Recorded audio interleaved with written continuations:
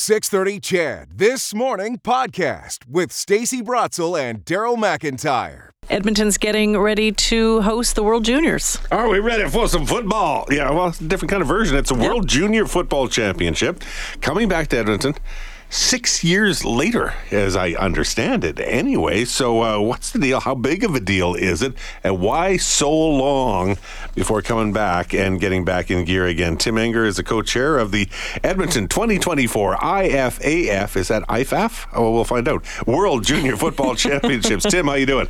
I'm doing good. Yes, it is IFAF. It's the International Federation of American Football. So have to put that American part in there because there's a lot of nations out there playing. They'll call it gridiron, they'll call it whatever, but it's American football. So it's basically NFL rules. Pretty much, yeah. Pretty much. 4 downs. Why are we the defending champions? Yeah, Canada does quite well at this particular event. The Americans. I was talking to Football USA the other day, and they have over 2 million people that play the sport of football in the United States under the age of 20. But they can only put so many guys on the field. Yeah. And even though we have much, much less, we put our guys on the field the same number they do. And so the 11 guys against their 11 guys has always done quite well. The Americans did win the first one. They did win the third one. But the other 3 have been won by Canada. Oh. And this is a worldwide competition, too. And I have never seen... Do they play American football outside of North America? They do. I was, like everybody else, when the more we read into this, there's actually 75 nations out there that are members of IFAF, and including on every continent. And so every continent runs more or less a championship for what they do at the U19 level the year before in 2023, and then their champions come forward to this particular event. So we've got Austria will be the European champions coming in. We've got Japan as the Asian champions, Australia as the Oceanic champions, Panama as Central America, and Brazil of all things as South America. And so it doesn't register with a lot of people that they think that football gets played in these places, but it does. And one of the first things that leaps to my mind is comparing this in a way to the international competitive level of women's hockey, because it was always Canada and the U.S., and you pretty much knew that no one else was going to have a chance. So how are these other countries stacking up against Canada and the U.S. in American football? Well, believe it or not, there are actually more universities in Japan that play football than play in the United States. Now, it's not, it's not Alabama. There's not 80,000 people going to these games, but there's a lot of people that play football in Japan. Japan's a very strong football power. The ones I'm interested in are the European champions in Austria, because Austria puts a lot of effort into their football, and the Brazilians are the ones that are really going to be curious for me, because they've really upped their game down there to the point where they actually have got an NFL game scheduled for Brazil next year to come down there in mid-season. So it's a bit of a mystery wrapped in a riddle, but let's see what they do. Why are there 2 Canadian teams? Well, football is a funny sport. I mean, we can't play games one day and then play the next. You need to have a certain period of time between games. So you need an even number in the tournament. You can't have buys and teams sitting around. The best we can do is play games every 4 days. And so if we had an odd number, we'd have to extend this tournament for weeks. So we've got basically a 10-day window to play these particular games, and so with 7 nations qualifying, we got to even it up. So it's easy for us as the host to put a second team in there. Canada final would be a dream come true, wouldn't it? Yeah. It'd be interesting. Well, the way the draw is set, the only way the 2 Canadian teams could meet would be in the semifinals. So we'd and I know that the Japanese in particular are very excited about the prospect of getting the Americans in the semifinals if that works out for them, because that's all they talked about is even though they've never beaten Canada internationally, they just want to play the Americans. So but I know whatever team we put out there for Canada will be doing just fine. So the last time this would have been held, was it here? No, last time it was held in Mexico City. In Mexico City. Yeah, Canada was the champion in that. And that was actually they set the bar pretty good in terms of the excitement around the tournament. And there was 33,000 people in the stands in Olympic Stadium in Mexico City that watched the finals. So we're hoping to best them in that. I talked to you a bit about this yesterday. To me, I'm kind of excited to see 4-down football with NFL-sized fields. at Commonwealth and Clark. But I imagine there's some work that has to be done to get them there, right? Yeah, it's not as bad as people might think, because again, the fields at both Clark and Commonwealth are white fields, green fields in terms of you have to paint the field on there. So whether you're painting on Canadian lines, soccer lines, or whatever, it's the crew at Commonwealth is very well adept at getting lines on and off. We have to do that with the high school season when FC Edmonton was in town. Okay. Lines come on, lines go off.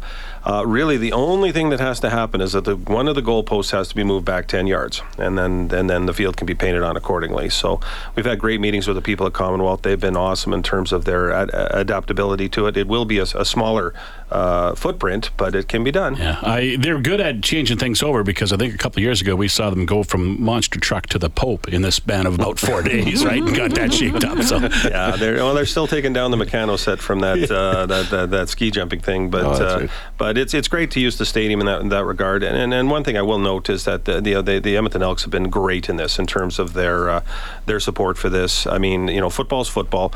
We hope in some small way this kind of helps reignite the passion for the game in the city and helps them out accordingly. But they had to make some adaptations to their stuff. I mean, they're going to have to practice during the week with an American field on there. I mean, it's not impossible for them to do that. They've got 2 away games and a bye around that period of time, and the CFL was great in terms of accommodating that as well. So, it'll be interesting to see the Commonwealth Stadium staff start digging holes here pretty quick. And you must be excited because, as Daryl mentioned, the last game was played in 2018. I'm assuming because of COVID. Yeah, they were playing these events every 2 years. And they went to some pretty interesting places. They went to Kuwait City, they went to Harbin, China, and then they say the last one was in 2018. The 2020 event was supposed to be in Orlando, but we all know what happened in 2020. So it was always the plan after that to extend it to a 4-year gap. So we were awarded this event in 2018 and have been working on it kind of bits and pieces since that period of time. It's moving around, and it's been a long time since it's been hosted. It's going to be running over 10 days. Who's going to show up to this? I'm trying to wrap my head around who is. You may have a local kid on the team, you may not. Who's going to be invested? Well, I think one of the things when Canada got awarded the right to host in 2018, I was at the meeting of Football Canada and immediately put up my hand and said, "There's no other place we need to host this other than Edmonton." Edmonton has a long history going back to Commonwealth Games that we support international events, and we support Team Canada's regardless of the sport that it comes out in, better than any other city in this nation. And so it was the natural plus the cooperation we get from the province, the city, the local football team, you name it.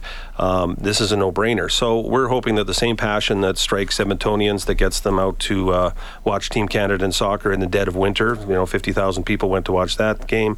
In 2001, we hosted the World Track and Field Championships here for 10 straight days, and there were 60,000 people watching international events. So that's kind of the what we're trying to tap into, and also the concept of the cultural aspect of things. We want to bring in the cultural groups that represent the nations that are coming and get them excited about the prospect of things, and almost kind of run like a mini Grey Cup during the week. Are tickets already on sale? Do you get an idea as to where things are going? How does this all work? How do you get revenue out of this? How do you pay for all the stuff? Well, we got a good thing going with Ticketmaster, and we'll have all the tickets available online starting at 10 a.m. this morning. And we've got different levels of play. If you want to just pay for a single game, that's $19.95, so pretty reasonable for you to go to watch one game. If you're just interested in Canada, we've got the Canada Pack, which goes for $49.95. So that'll get you into all 3 Team Canada 1 games, no matter where they wind up playing, and they'll always be playing at Commonwealth.